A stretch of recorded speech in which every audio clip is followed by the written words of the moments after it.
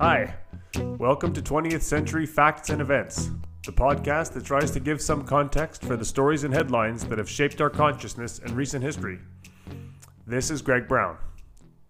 If you enjoy this podcast, please take a minute to rate it on Apple Podcasts. All good ratings help. And if you have a minute, send me an email from wherever you are listening to this. You can reach me at 20thcenturyfacts@gmail.com and let me know what you think.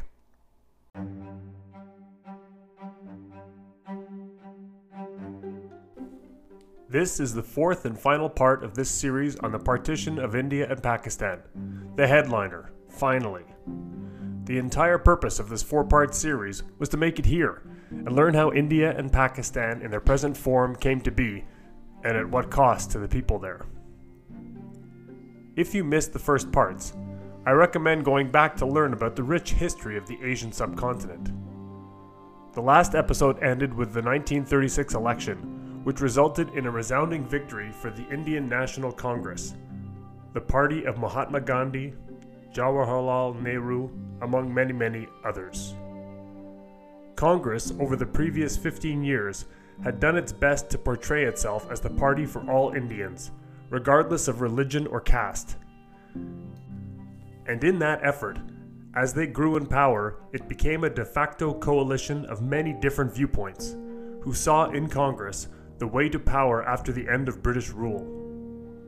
But that did not mean that they were unified in their intentions or goals. As the Congress star grew larger, any and all groups sought to join it because it looked ultimately destined to be the party of power.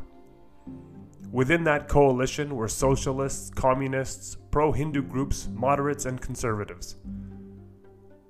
The All India Muslim League had not gained any significant representation in the 1936 elections, which effectively eliminated them from power. There were still Muslims in Congress, and many Muslims across the country who did not recognize the need for their own representation. I'll stick in a bit of my own editorial content here.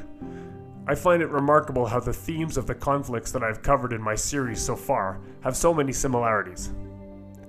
India has an incredibly rich but also violent history. I touched on some of that in the previous episodes. The result of this history was a melting pot of culture, religion, language, and custom, all of which had grown together over centuries of cohabitation. In many regions, Muslims, Hindus, and Sikhs identified more with their region than their religion. They would have happily identified themselves as Punjabis, Bengalis, Rajputs, Sindhis, or whatever. They were not Muslims from Calcutta or Hindus from Delhi or Sikhs from Lahore. India is a huge country, and people had been identified by region. It was not until the struggle for independence from the British that politics began to force people into religious identity boxes. It seems remarkably similar to what happened in Bosnia. Serbs, Croats, and Bosnian Muslims had coexisted together peacefully, definitely with a violent history, but it was a shared violent history. It was not until politicians fanned the flames of identity politics that the cohesion began to break down. I ended the last part mentioning that because the All India Muslim League had lost the elections, the idea of Pakistan was born.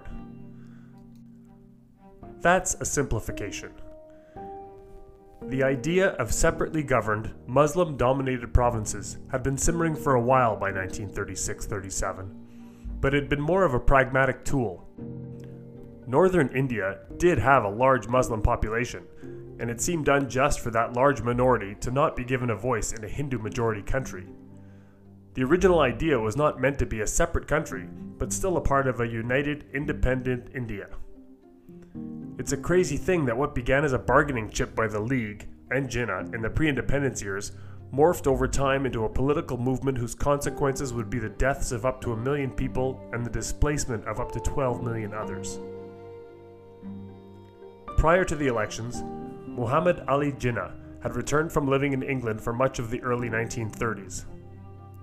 His exile was self-imposed, and by some accounts, a direct result of his disillusionment with the state of Indian politics.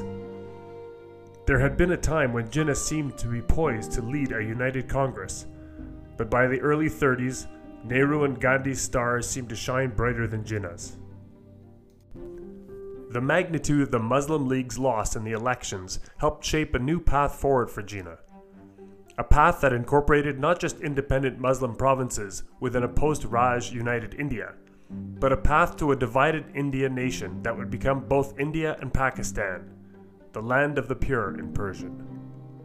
The role of the Muslim League traditionally had been to speak for the Muslims of India, and as long as it seemed that they would be shut out of power, they were content to keep the British Raj in place rather than succumb to a Hindu Raj. An elected Congress had its own challenges. The Viceroy had achieved some success in persuading the leaders of the princely states of a way forward after the Raj, but Congress wanted nothing if not a completely united India Federation that incorporated everything in India. And while Jinnah ramped up the Islamic rhetoric for an independent Muslim state that would of course welcome all religions, Congress worked towards its own version of a post-colonial India with its new political powers granted by the elections. Then came September 1939. There's so much going on in India that it's easy to forget the context of the world at large, and it is extraordinary for all of the wrong reasons. By the fall of 1939, the Japanese had been in China for more than 2 years. It had been a year since Germany had annexed Austria. The Spanish Civil War had just ended. The world was a powder keg. On September 3, 1939, the Viceroy, Lord Linlithgow, declared war on Germany on behalf of India, without so much as informing Nehru, Jinnah or Gandhi or anyone else in the Indian government. Nehru was infuriated. For all of the talk of potential self-government, the Raj could still submit 400 million Indians to a war that it did not feel like theirs without so much as letting their leaders know in advance. If the situation in India was complicated before the war, it became more so during the course of. Initially, in their frustration, Congress did not support it, and instead used it as a bargaining chip. In other words, if Britain wanted support from Congress and India, she would need to promise complete India independence after the war. Viceroy Linlithgow responded that it would be impossible to promise that without considering the role that Muslims would play in a future India. And like other countries at the time, there was far from a unified view of the conflict within India. Subhash Chandra Bose was a nationalist congressman who admired the strongmen of Europe, and spent time in Berlin courting fascist aid and getting rid of the British. He helped form a small Indian National Front army in Germany with captured Indian troops from the African front. He later went by German submarine, then Japanese submarine, to the Pacific Theater, where he was put in charge of the Indian National Army. This had been recruited from the POWs from the Singapore campaign once Singapore had fallen to the Japanese in early 1942. As the Japanese advanced further west and occupied Burma, the Raj became extremely threatened. Part of Japanese propaganda in this part of the world was the slogan, "Asia for the Asiatics," which gained some traction with India. There was a persistent belief that there were fifth columnists in India who would gladly rise to help the Japanese oust the British Raj from the subcontinent. There almost certainly was an element of India's society that believed that, but it was never clear how much of a threat that was. Not helping matters was Gandhi's insistence that the only reason the Japanese were even attacking was because the Raj was there. He felt that if the British left, the Japanese would stop fighting. Nehru was fiercely anti-fascist, and Gandhi was known to say some peculiar things about Nazism and Hitler. Gandhi, at least initially, thought that Hitler was not as bad as how he was being depicted. He thought that since Nazi Germany was achieving victories by annexing Austria and the Sudetenland, then winning such monumental victories quickly, he was preserving life. Gandhi was interpreting Blitzkrieg as a means of saving lives. He advised the British to give up fighting, to run their own Satyagraha campaign, fully believing that when faced with complete abdication of aggression, Germany would back down. Certainly his most controversial statement of the time related to the Holocaust, and in 1945, and this one I will quote so that I do not misspeak, quote, "It is the greatest crime of our time, but the Jews should have offered themselves to the butcher's knife. They should have thrown themselves into the sea from the cliffs. As it is, they succumbed anyway in their millions." End quote. Gandhi's personal commitment to satyagraha, and by this time his delusional optimism that it could succeed in the face of anything, did not permit him to see the reality of what was happening. Winston Churchill had come to power once the war started, and he was old school in his thoughts on the British Empire. I will return to a quote from the last episode indicative of Churchill's thinking. Quote, "England, apart from her empire in India, ceases forever to be a great power." End quote. He believed that the British Raj should be there indefinitely. It was not a feeling shared by President Roosevelt. Roosevelt famously believed in the self-determination of peoples and countries, yet somehow Churchill didn't think that applied to Great Britain and India. Yet there was significant need to bring India's support to the war effort. In 1941, from the President's point of view, the war in Asia was beginning to feel like a rescue operation for the British Empire. Japan was threatening India's borders to the east, and with Hitler's Operation Barbarossa into the Soviet Union in full swing, there was also concern that the Axis would continue through Russia, then Afghanistan and the Khyber Pass, like so many earlier invading armies into the Indus Valley of northern India. We can look at this now with the advantage of hindsight and say that, well, of course that wouldn't happen. The Nazis lost at Stalingrad and would never have had the ability to defeat Russia, let alone evade Afghanistan. But in 1941, Nazi Germany dominated all of Europe with the exception of the neutral countries of Switzerland and Sweden. If Barbarossa succeeded in defeating Russia, India could have indeed been the next target. Congress's stonewalling of cooperation in the early years of the war forced Churchill to send his Labour MP Cripps to India to offer full dominion status post-war in return for their support during the war. And despite the political rhetoric, in many ways India was engaged in World War II, but not fully committed politically.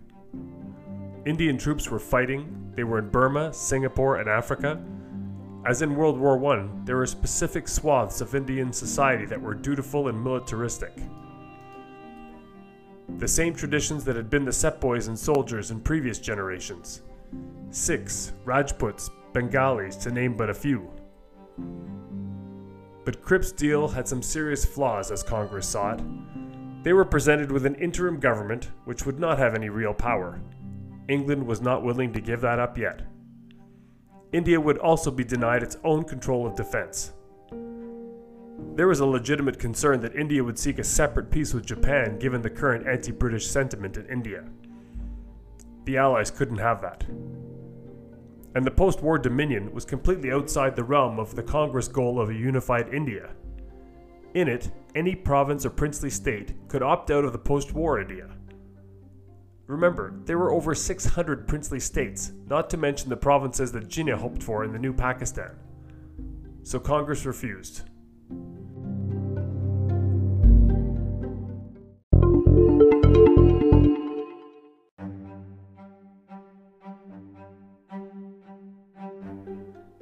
Even if we're going to give the best intentions to everyone at the time, the British offer was meant to take concrete steps toward an eventual self-rule in India, without giving everything up. And there were other interests to consider than Congress. The princely states, particularly the large ones like Hyderabad, Rajputana, Mysore, and Kashmir, were not eager to join a Congress-ruled India. Under the Raj, they had nominal independence, but no guarantee of that in Congress's vision of a united India. And the question of what about the Muslims was ongoing and concerning. At this time, Jinnah's Pakistan was still a pipe dream, but some accommodation had to be made for the Muslim minority in the country. By the summer of 1942, the Japanese army had captured Burma, now Myanmar, and the Raj's main raison d'etre, the defense of India, was being severely challenged. With the fall of Burma, 40,000 India POWs joined the Indian National Army fighting with Japan. Their fight under Subhas Chandra Bose was specifically oriented towards Indian independence and ejecting the Raj. So after significant debate and still with trepidation among many, the All India Congress launched its Quit India campaign on August 8, 1942. Viceroy Linlithgow would say that the Raj had not been faced with any challenge like it since the 1857 mutiny. Quit India was effectively an ultimatum to the Raj. Leave India or we will make you leave it. The Congress called on their supporters to make the country ungovernable. Don't go to work, don't attend school, block railroads, cut communication lines, grind the Indian civil service to a halt. But Linlithgow and the Raj were not caught blind. They knew it was coming, and they knew it was not universally supported. Muslims and Sikhs largely ignored the call for hartal or mass protest.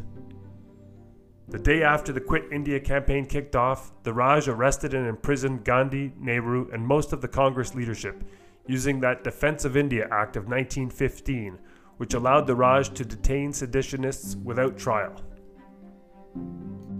Congress supporters broadcast of Gandhi's arrest by loudspeaker through cities, and the hartals quickly grew to riots.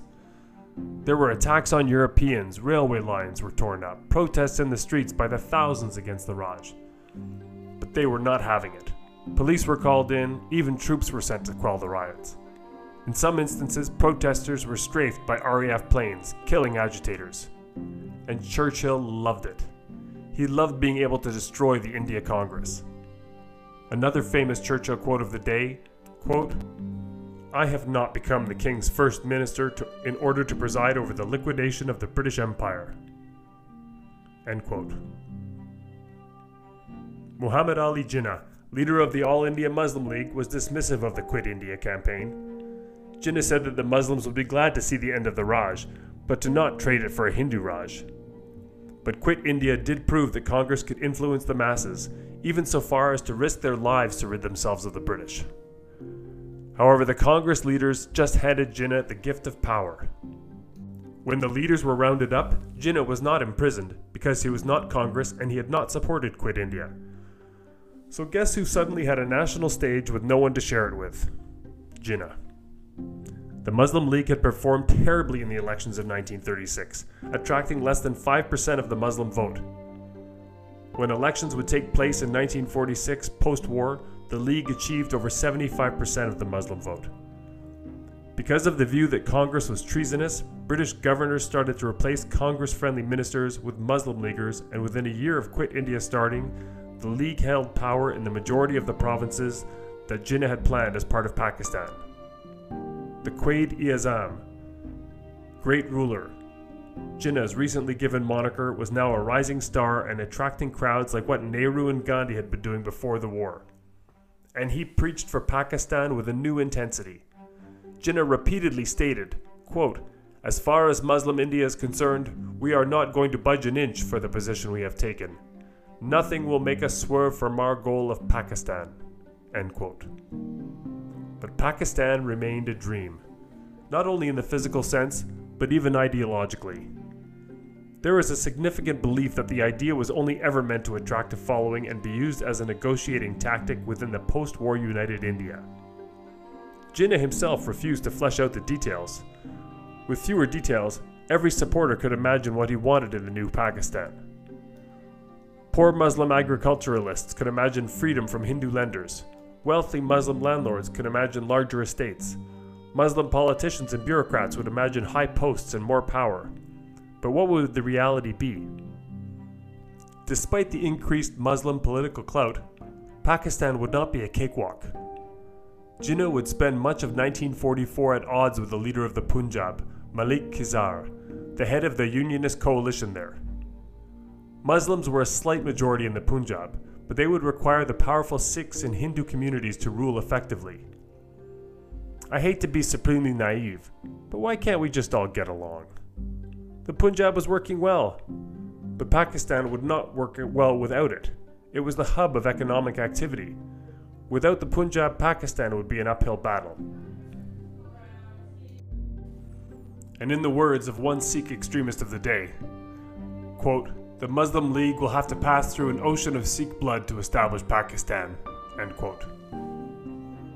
During the same time period that the Raj was dealing with the Quit India movement, there began to be predictions of a massive shortfall in agricultural production in Bengal. A cyclone hit and flooded large areas south of Calcutta. Describing the aftermath, Janam Mukherjee writes, quote, "Corpses lay scattered over several thousand square miles of devastated land. 7,400 villages were partly or wholly destroyed, and standing floodwaters remained for weeks in at least 1,600 villages. Cholera, dysentery, and other waterborne diseases flourished. 527,000 houses and 1,900 schools were lost. Over 1,000 square miles of the most fertile paddy land in the province was entirely destroyed, and the standing crop over an additional 3,000 square miles was damaged." End quote. Crops were affected by brown spot disease, which was spread by the flooding. The fall of Burma to the Japanese eliminated imports of over 1 million tons of rice to India. The shortage of food, a significant part of which was earmarked for Indian troops, led to hoarding by profiteers and the upper classes, and increasing prices that the rural class was unable to pay. Adding to this chaos was the unwillingness of farmers to cooperate fully with the Raj, and a British Prime Minister and War Cabinet who was at best unsympathetic to India because of their ungratefulness, as they perceived it, to the Raj. The results of mismanagement, natural calamity, and neglect would be the death of between 2 and 3 million people in the Bengali famine of 1943 and 44.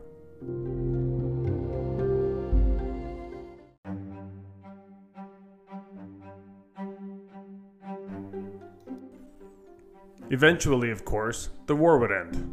And spoiler alert, for those of you who may not know, the Allies won. The post-war world was quite different from before. Britain was effectively broke.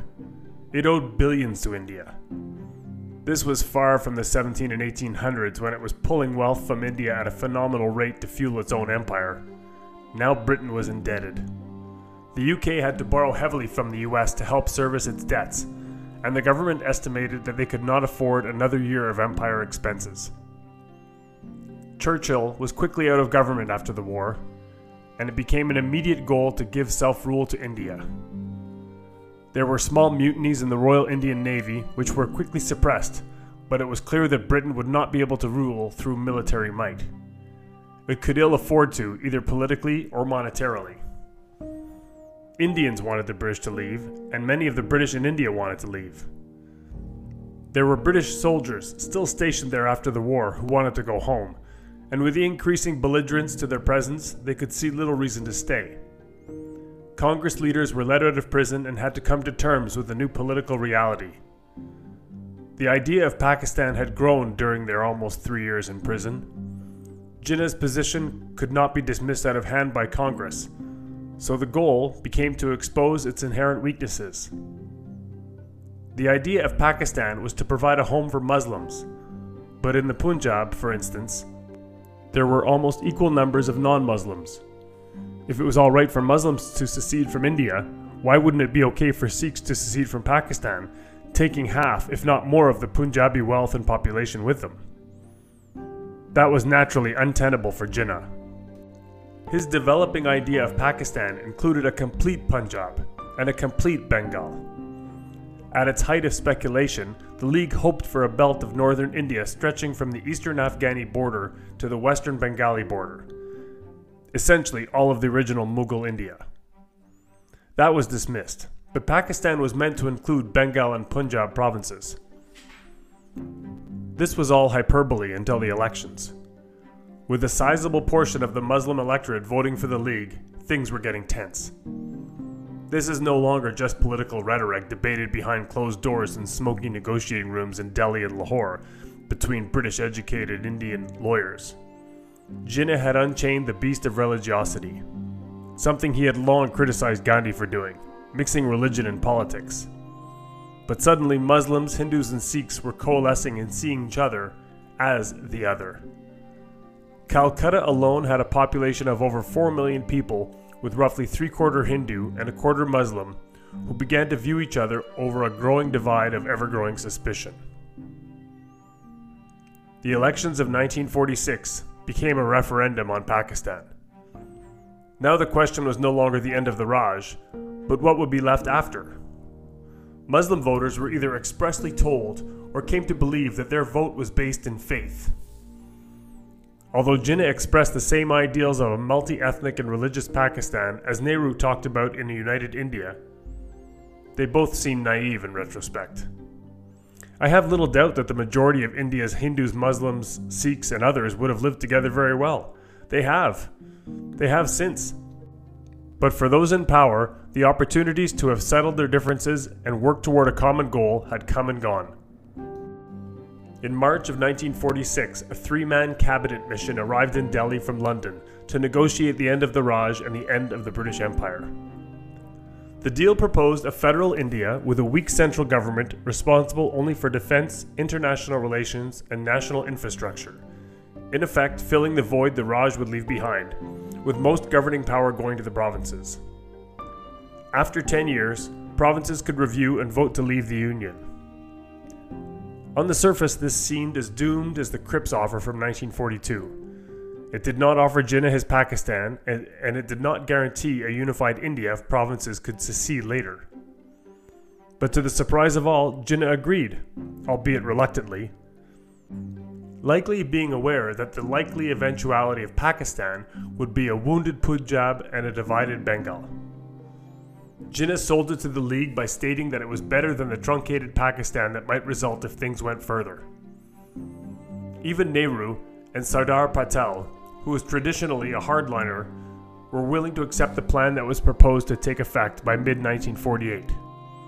But there was one holdout: Gandhi. The proposed government included 5 Muslim leaguers, as well as Congress members and individuals representing Sikhs, Parsis, and Christian communities. Altogether, seems like a winning idea, no? No. Gandhi opposed because there were no Congress Muslims in the government.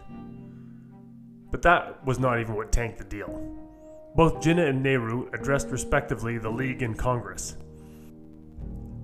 In his address to the All India Congress, Nehru said that despite the deal, once the Raj was out, they would do as they wanted, which vindicated the suspicion and mistrust that had been pervasive in the months of negotiation. It is clear that this was the point of no return. Churchill had once said that the Hindu-Muslim divide in India worked in the Raj's favor. If the two communities were at odds with one another, they could not unite to force out the Raj. But now that the Raj was leaving anyway, law and order was about to fall apart. Once Nehru's words were out, Jinnah rejected the cabinet mission's deal. He quickly flipped the betrayal around and called out all Muslims to show how they felt. In Jinnah's words, quote, "We will have either a divided India or a destroyed India," end quote. He called for a direct action day on August 16, 1946. Muslim newspapers were predicting apocalyptic rule by a Nehru-dominated Congress, comparing them to the Nazis and Muslims to the Jews of Europe. I don't think you could have gotten more inflammatory in 1946. The current Viceroy, Archibald Wavell, who had replaced Linlithgow in 1943, pleaded with Jinnah, Nehru, and Gandhi to defuse the situation and talk to each other to work something out. Jinnah and Nehru met at Jinnah's Bombay mansion on August 15th, the day before Direct Action Day was to begin. These men had known each other for decades, yet now both mistrusted the other's intentions to an extreme. Nehru undervalued the concern of Muslims in the new India, and Jinnah would never be able to stomach working under the much younger Nehru within any form of Indian government.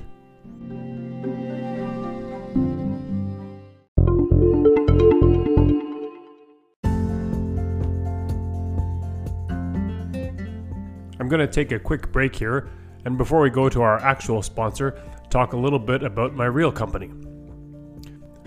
My main gig is our family furniture business, CamlinFurniture.com, or just Camlin Furniture in the pre.com era. We make household furniture for every room of your house: home office, bedroom, beds, dressers, nightstands, desks, bookcases, dining room furniture, dining room tables, wooden chairs, sideboards, buffets, credenzas, and living room furniture, TV stands, media stands. We do custom as well. We do vanities, all kinds of stuff, based outside of Montreal, Canada. If you're anywhere in North America and you are looking for any of the above or something unusual and high quality, check us out at CamlinFurniture.com. I'm also going to take a second to promote my son's band, Group Project. They are just breaking out on the scene. They have millions of listens on certain songs on Spotify, and you can find them on iTunes or Spotify. So that's Group Project. Thank you.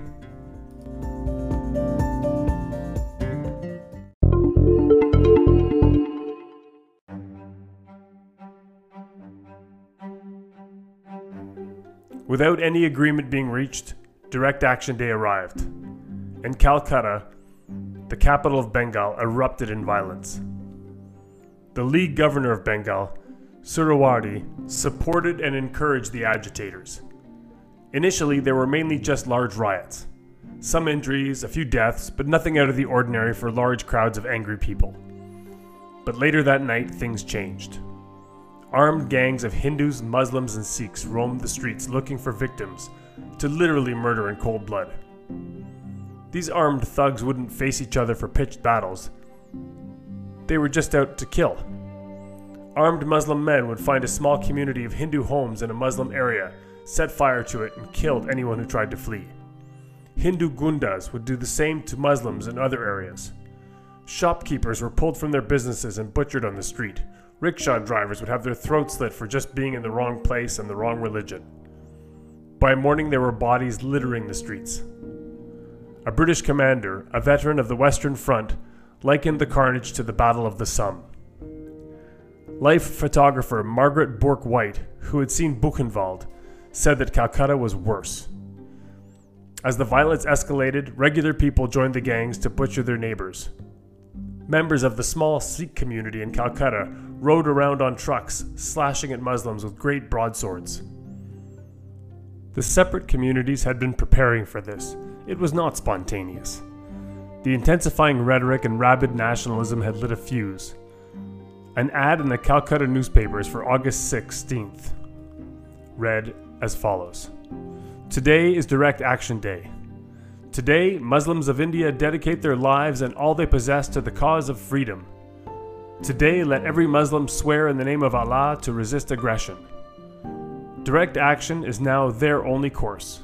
Because they offered peace, but peace was spurned. They honored their word, but they were betrayed. They claimed liberty, but were offered thraldom. Now might alone can secure their right." But the violence was perpetrated by both Hindus and Muslims. Fear and anger drove them all. Muslims feared they would have no voice and were fighting against the oppressor. Hindus in Bengal feared that Pakistan would mean the end for Mother India as a nation, and as the rampages continued, many regular people felt that their choice was either kill or be killed. It took 45,000 troops and 3 days to get the city under control, and by then there were corpses piled 2 stories high in some places. The final death toll is disputed, but it is estimated to be 5,000 dead, with another 10 to 15,000 wounded, slashed with machetes or swords, or burned. Direct Action Day led to the Great Calcutta Killing. Word of the atrocities in Calcutta, perpetrated by both sides and politicized by both sides, spread and similar violent outbreaks occurred. From the rural district of Noakhali in Bengal, word came in of ethnic cleansing. Muslim villagers had sealed off the area and cleansed the area of as many as 5,000 Hindus by killing them or forcibly converting them to Islam, in reprisal for what had happened in Calcutta. In October, a Noakhali Day was declared in Bihar province, where political speeches extorted the people to avenge the Hindu martyrs of Bengal. Random stabbings began the next day. A week later, as many as 40 Muslims were killed at a train station, and groups of thousands of armed Hindu mobs were stalking Muslim villages and wiping them out.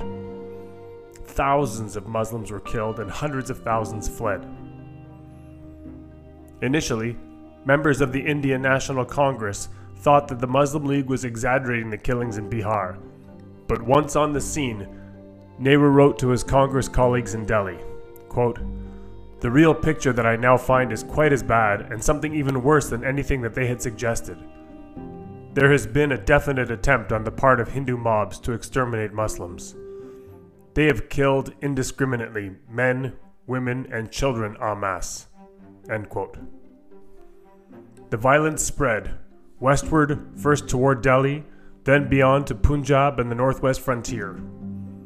Appeals from the political leaders amounted to nothing. Gandhi was appalled. He always believed that the better angels in both groups would prevail. Unfortunately, though, the human condition is far from his ideals. Gandhi would spend 5 months in Noakhali trying to bring the communities together.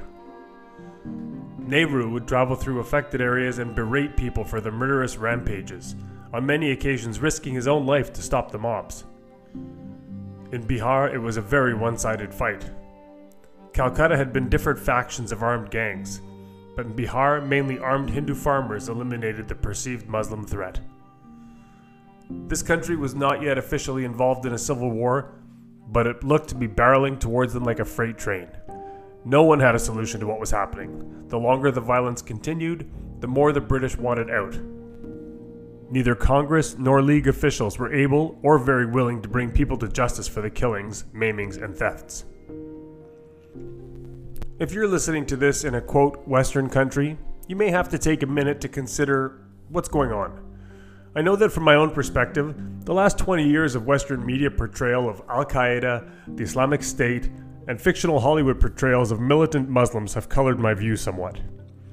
You have to eliminate that portrayal from this equation to grasp what was happening at the end of the Raj. Regardless of which side was on the receiving end of the violence, they were not guilty of anything except being part of one community or another.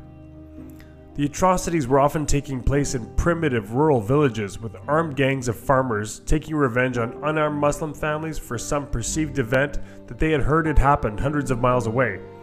Basically all speculation and rumor, and vice versa in other areas. These people weren't basing themselves on stories on CNN. There was frequently underlying animosity without the religious tension even. In Bengal, Muslim peasant farmers were often indebted to wealthier Hindu landlords. In Bihar, it was the opposite. So how much of the violence was excuses and could be more attributed to opportunity than nationalism? Unfortunately, things would only get worse. As the mob violence spread westward, it was headed straight for the Punjab. The Punjab had a Muslim majority population, but also strong and powerful Hindu and Sikh communities. It had a long tradition of militarism. Up to 1 million of the 2.5 million men serving in the Indian Army during World War II were from the Punjab. Some Sikh leaders had promised oceans of blood would be spilled if there was any attempt to make them live in a Muslim Raj. As is typical even today, the extreme view makes the headlines. I'm sure there were many people who would have been perfectly content to just continue living normally without the threat of partition and/or held little animosity toward a new state. But there were also those that still clung to the execution of the 5th Sikh Guru several hundred years earlier at the hands of Jahangir and the beheading of the 9th Guru at the hands of Aurangzeb, the Muslim Mughal rulers in the 17th century. In the time from the elections of 1946 until partition, militias were forming along communal lines. The Muslim League National Guard and the Hindu RSS, which I'm not going to try to pronounce. Both of these groups had existed for more than a decade, but as the mob violence increased, they were increasingly militant and leaders in the killings. Extremely wealthy Sikh princes in the Punjab began arming their own private armies in response to Muslim killings. The coalition ruler of the Punjab, who we discussed earlier, Khizar, banned both the RSS and the League Guards, who were growing more powerful than could be controlled. The banning and subsequent arrests of League Guards resulted in massive protests against the Punjabi government, and Khizar grew tired of fighting the incessant riots. In February of 1947, amid growing domestic pressure and increasingly unstable India, the British Prime Minister, Clement Attlee, announced that they would be getting out of India by the summer of 1948, in just over 1 year. Finally, the Raj would allow Indians to govern themselves. Attlee had grown increasingly discouraged by the intransigence of the Congress and League leaders who blocked every effort for a productive way forward. So by announcing an imminent deadline, there was some hope that the Indian leaders would make their own settlements. Attlee had his own domestic issues to worry about in a country on the verge of bankruptcy, facing housing issues, food shortages, and financial ruin in the aftermath of World War II. I have to think that Attlee believed by setting a deadline, Congress and the League would definitely come to an agreement for a united India, because the alternative was overwhelming to consider.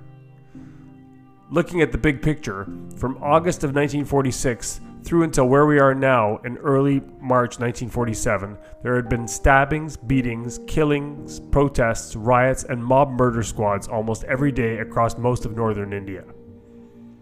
It was not officially supported by either party, but it was also beyond the control of Jinnah and Nehru to stop. They were not calling the shots. These were mainly grassroots and in some circumstances spontaneous outbreaks, with some organization in parts of the party that is unspoken of and unclear.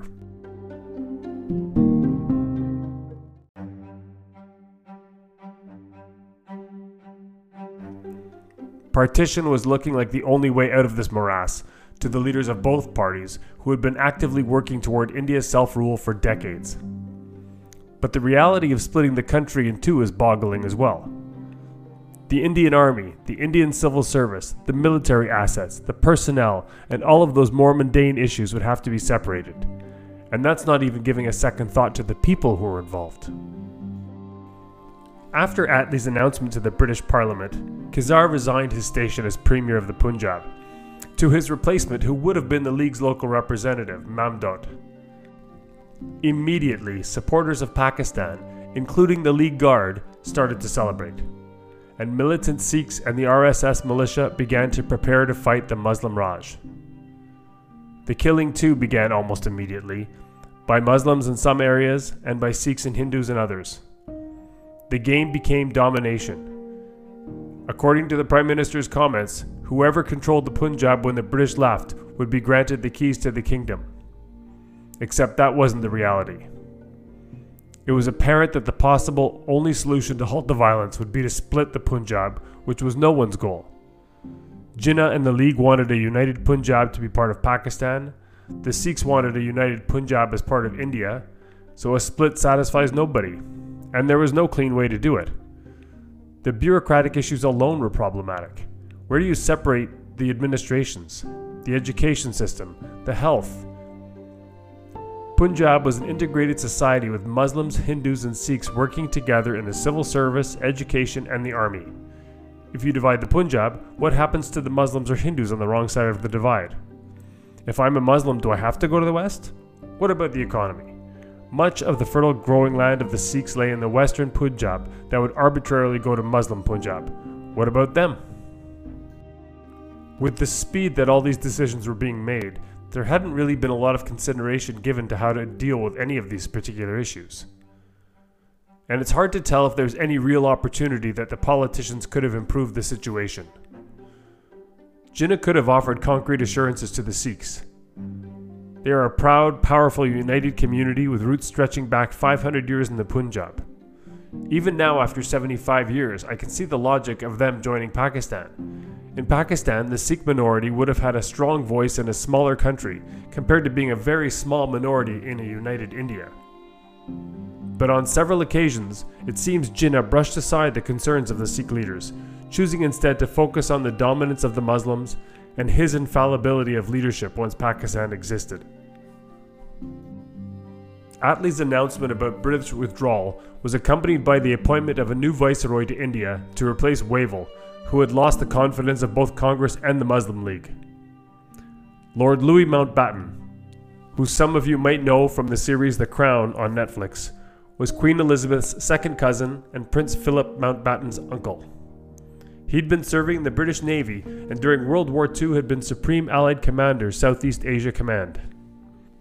He was extremely charismatic and handsome like a Hollywood leading man, and by most accounts was diplomatic and well-intentioned. But many of his actions in the military and diplomatically have had criticism for being more ambitious than what Dickie Mountbatten was capable of pulling off. There's no question his pedigree was unmatched. Over his life he was honored with no fewer than 50 titles and awards. Young Louis had grown up visiting his cousins in the Russian royal court and traveled with Prince Edward before his short-lived reign. He had also had experience working with independence movements at the end of World War II, working with Aung San of Burma to create an interim government there, and even promoting the cause of Ho Chi Minh to the French. Mountbatten arrived in India with his wife Edwina at the end of March 1947 to work out how to get the British out and keep India in the Commonwealth. He worked well with Nehru almost upon arrival, as the two shared similar goals for getting the British out and creating a united India with a strong central government. Edwina Mountbatten would also create a strong connection with Jawaharlal Nehru that did not go unnoticed by Jinnah.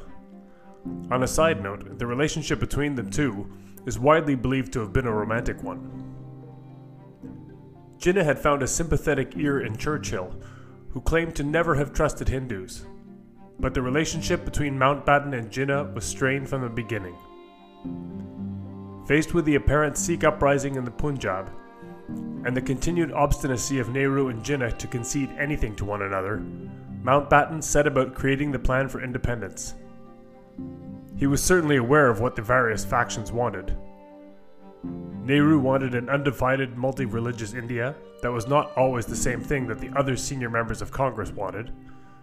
Jinnah wanted the 5 Muslim-dominant provinces to be the basis for the independent Pakistan, which was inherently against what Nehru wanted, and at its most extreme included an 800-mile wide corridor from Afghanistan to Burma, joining the two halves of Pakistan from the northwest frontier province to Bengal. The princely states wanted to remain independent, and the Sikhs wanted the Punjab to remain whole and even have their own Sikhistan. A month later, at the end of April, Mountbatten had a working plan that would please no one, and he returned to London to get Cabinet's approval in late May. In a nutshell, Punjab and Bengal would be split into East and West, resulting in a diminished Pakistan, and each part would be allowed to vote where to join. Provinces and kingdoms would be able to vote if they wanted to join either India or Pakistan. On June 3rd, Viceroy Mountbatten gave a radio address to the nation. I have it here, and bear with me, the sound quality is not perfect. And I did listen to try to edit the length, but I think he was fairly succinct in his points, and it's a good listen.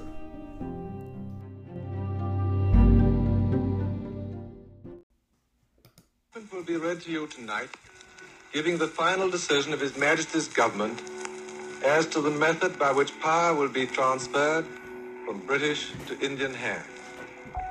But before this happens, I want to give a personal message to the people of India, as well as a short account of the discussions which I have held with the leaders of the political parties, and which have led up to the advice I tendered to His Majesty's government during my recent visit to London. Since my arrival in India at the end of March, I have spent almost every day in consultation with as many of the leaders and representatives of as many communities and interests as possible. I wish to say how grateful I am for all the information and helpful advice they have given me. Nothing I have seen or heard in the past few weeks has shaken my firm opinion that with a reasonable measure of goodwill between the communities, a unified India would be by far the best solution of the problem. For more than 100 years, 400 millions of you have lived together, and this country has been administered as a single entity.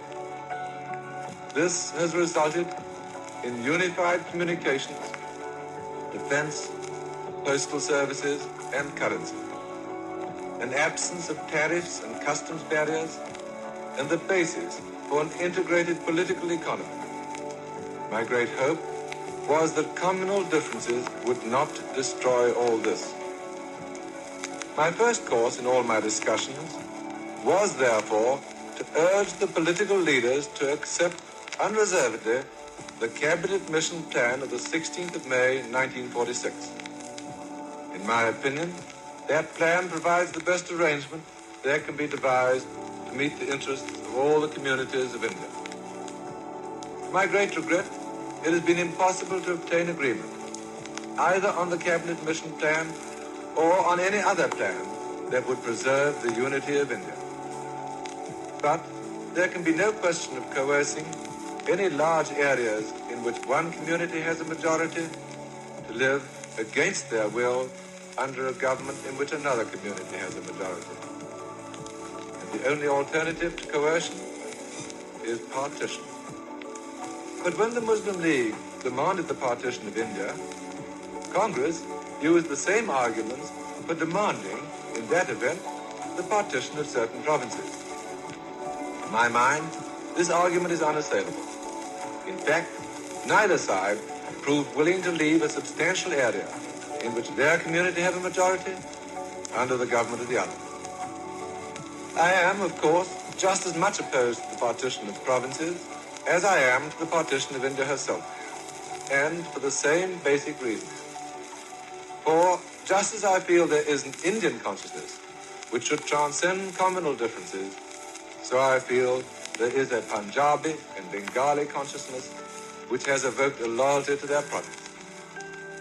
And so I felt it was essential that the people of India themselves should decide this question of partition.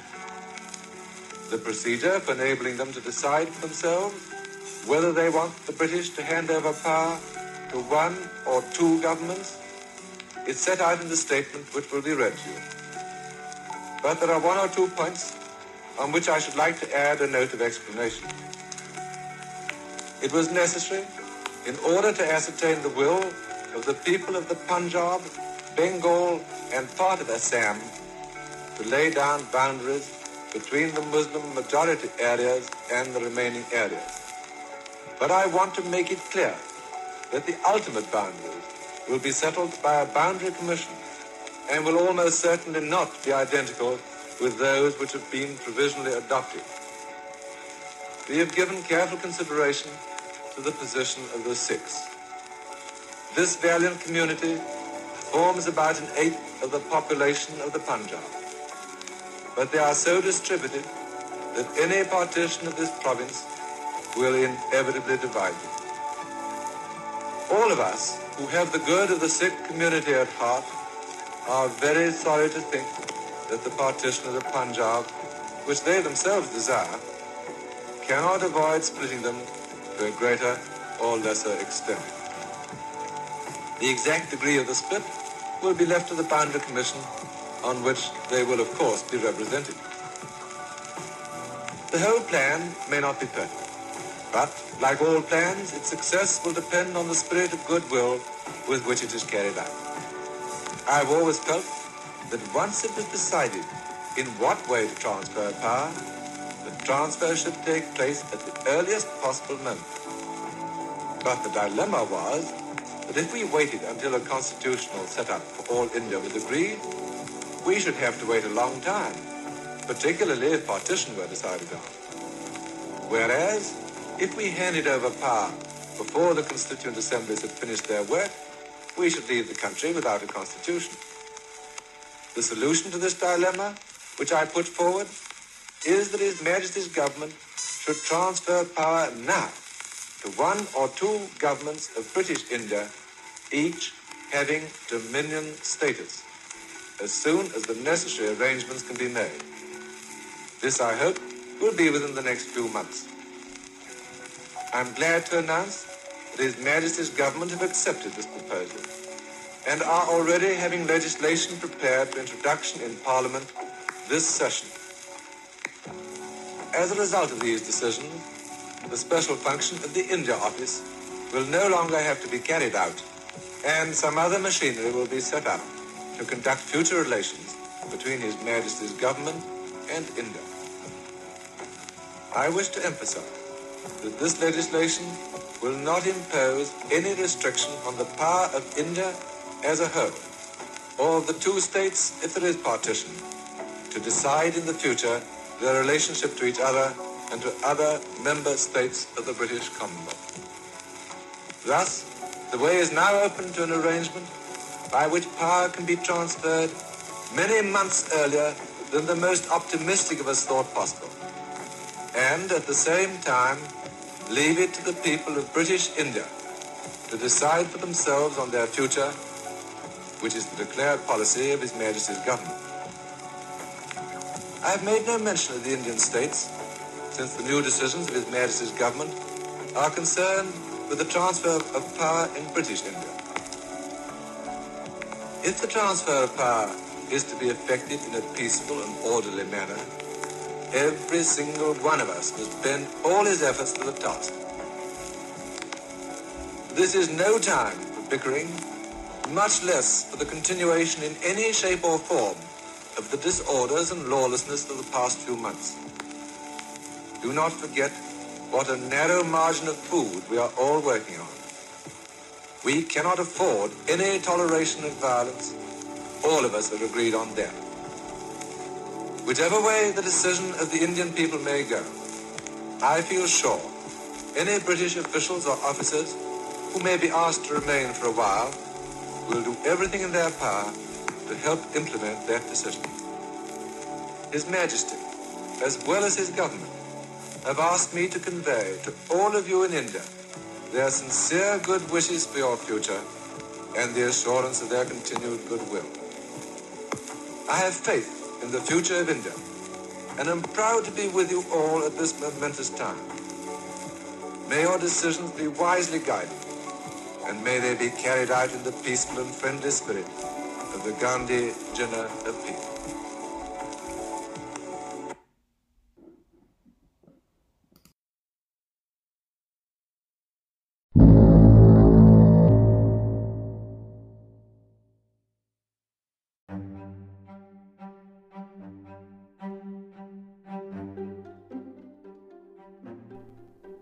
Mountbatten set the deadline for August 15th, a bare 2.5 months later. None of the parties could be properly prepared for that. And there was some debate that it was not meant as a universal deadline. Firstly, it was completely arbitrary. Neither Congress, nor the League, nor His Majesty had pushed for that date. It was a Mountbatten invention. Sardar Patel, the powerful Congress politician, was pleased because it would hand over power to Congress almost immediately. Nehru less pleased because he did not want the Dominion status hanging over India's head. Mountbatten presumed that both governments would be so busy trying to arrange the details that they would be too busy to argue. As Yasmin Khan put it succinctly in her excellent book, The Great Partition, quote, "Land, assets, and armies were to be severed in 73 days." End quote. The general rule for physical assets became 80% to India and 20% to Pakistan. The humdrum of bureaucratic wrangling over desks, lamps, shelving units, and office chairs contrasted with the ongoing physical violence in the regions that they were dividing.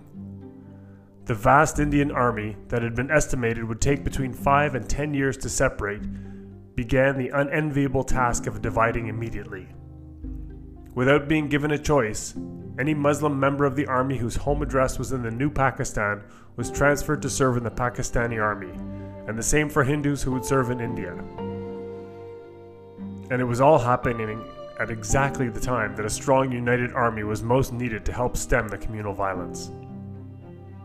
The Bengal Boundary Commission and the Punjab Boundary Commission were set up on June 30th under the oversight of Judge Cyril Radcliffe, although he had never set foot in India before.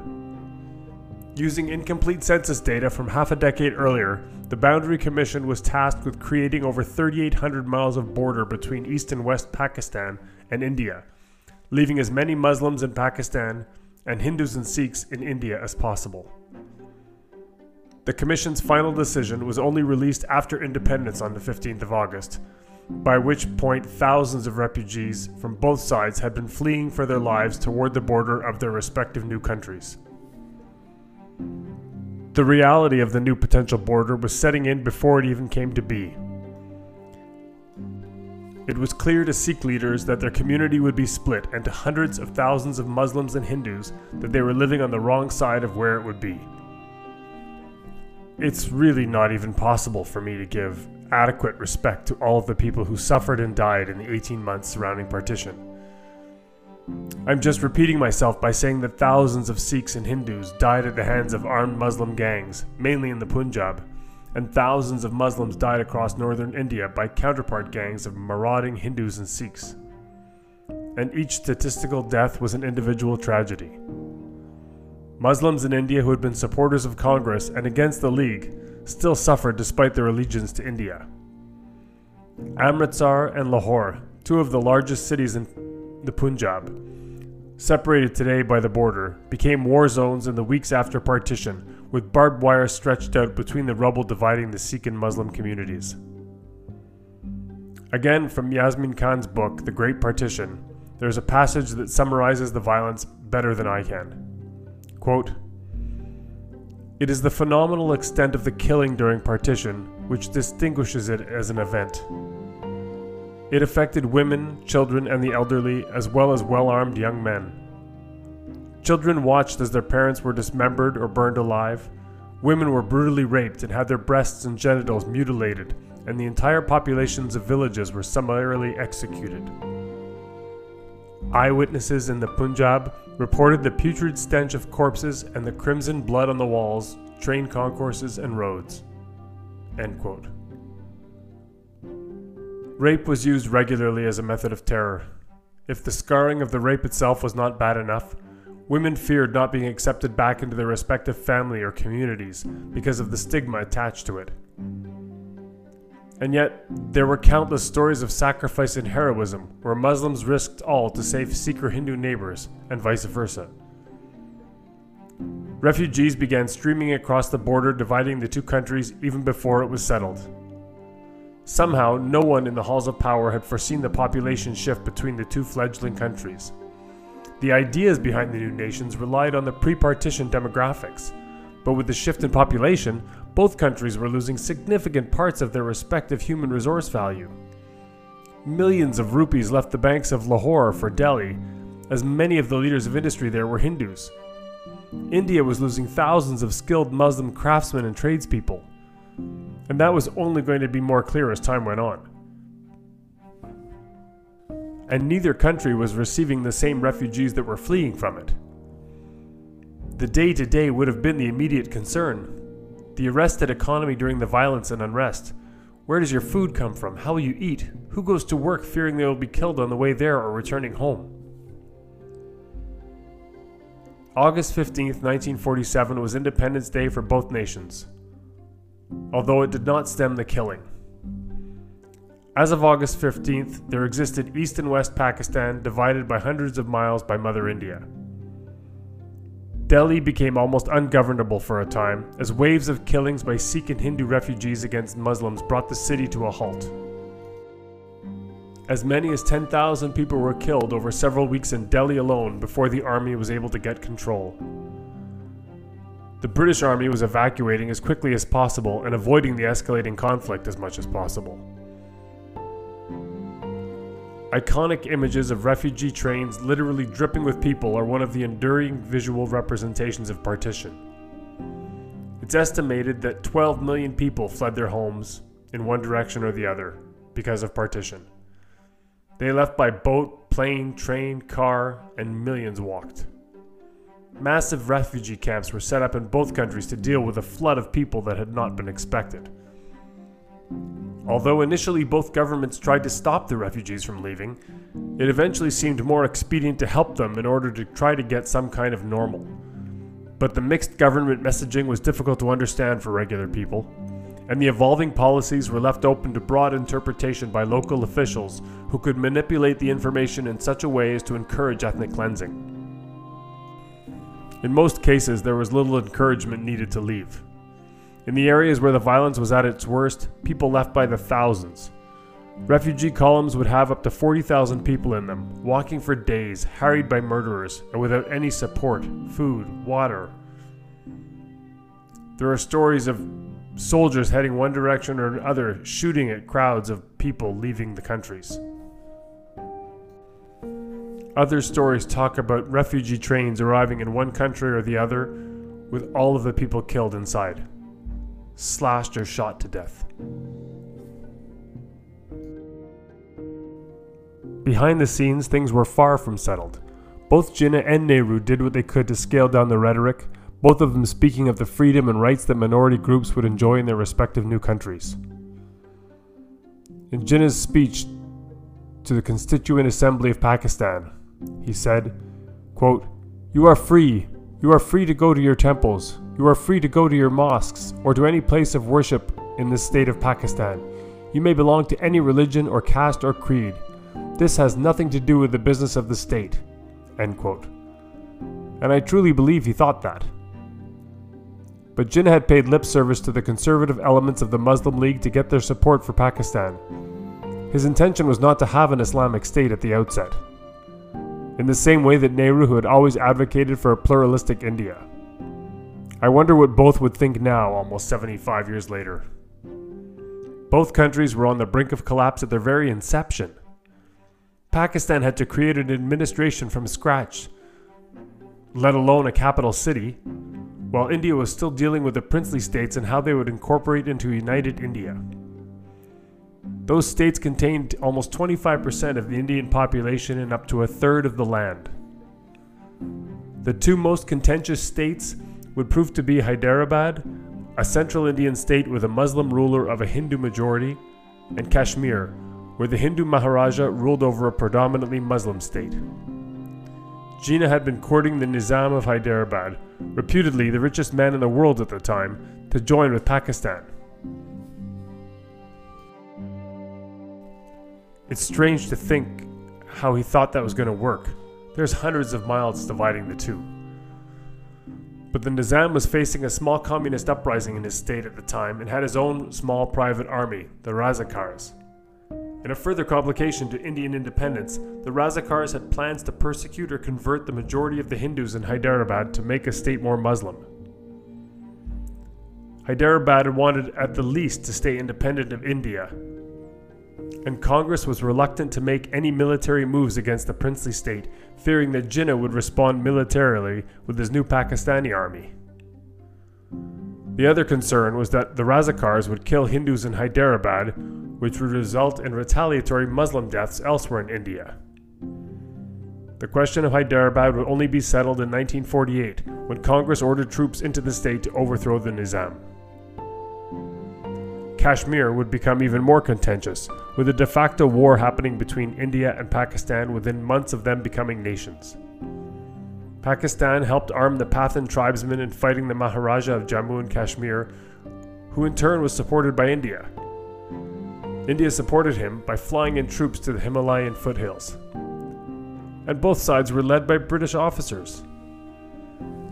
It is entirely another complication that has caused further wars between the two states and remains unsettled to this day. It's really hard to put a pin in this and say, that's all folks, now you know it all. The events surrounding partition resulted in 1 to 2 million people killed, 12 million people displaced, 2 countries created, Hindu and Muslim nationalists pushing for their own distinct agendas, contested border states, and the residual trauma of so much violence affected people all over the subcontinent with continued effects even today. And despite the political rhetoric by both Nehru and Jinnah about the guarantees of multiculturalism, Pakistan has witnessed cyclical Islamic fundamentalism, and India has had periods of Hindu nationalism that result in the persecution of India's Muslim population. And here's a little factoid for you. India is the world's 3rd largest Muslim population after Pakistan and Indonesia, with over 200 million Muslims today, just slightly less than Pakistan, the world's 2nd largest Muslim country. A couple of last notes to the story. Let's call it the denouement. Early in 1948, while both countries were still unsettled and tensions were high about Hyderabad and Kashmir, Mahatma Gandhi was shot at point-blank range in the chest by a Hindu nationalist who represented part of a minority who disagreed with his efforts to unite religious groups in India. Bizarrely, Gandhi's death had a calming effect across the north, somehow uniting Hindus and Muslims in grief for the spiritual father of the nation. Later that same year, Muhammad Ali Jinnah died of tuberculosis. Both men had spent much of their lives fighting for the independence of India from the British Raj, and barely lived to see what it would become. And lastly, I'm not expanding on the continuing conflict over Kashmir, or even touching the Indo-Pakistani War of 1971, which resulted in the creation of Bangladesh out of East Pakistan. Suffice it to say that it was a direct result of Pakistan independence and the dissatisfaction of Bengalis. It sounds like it could be a distant sequel to this series for me.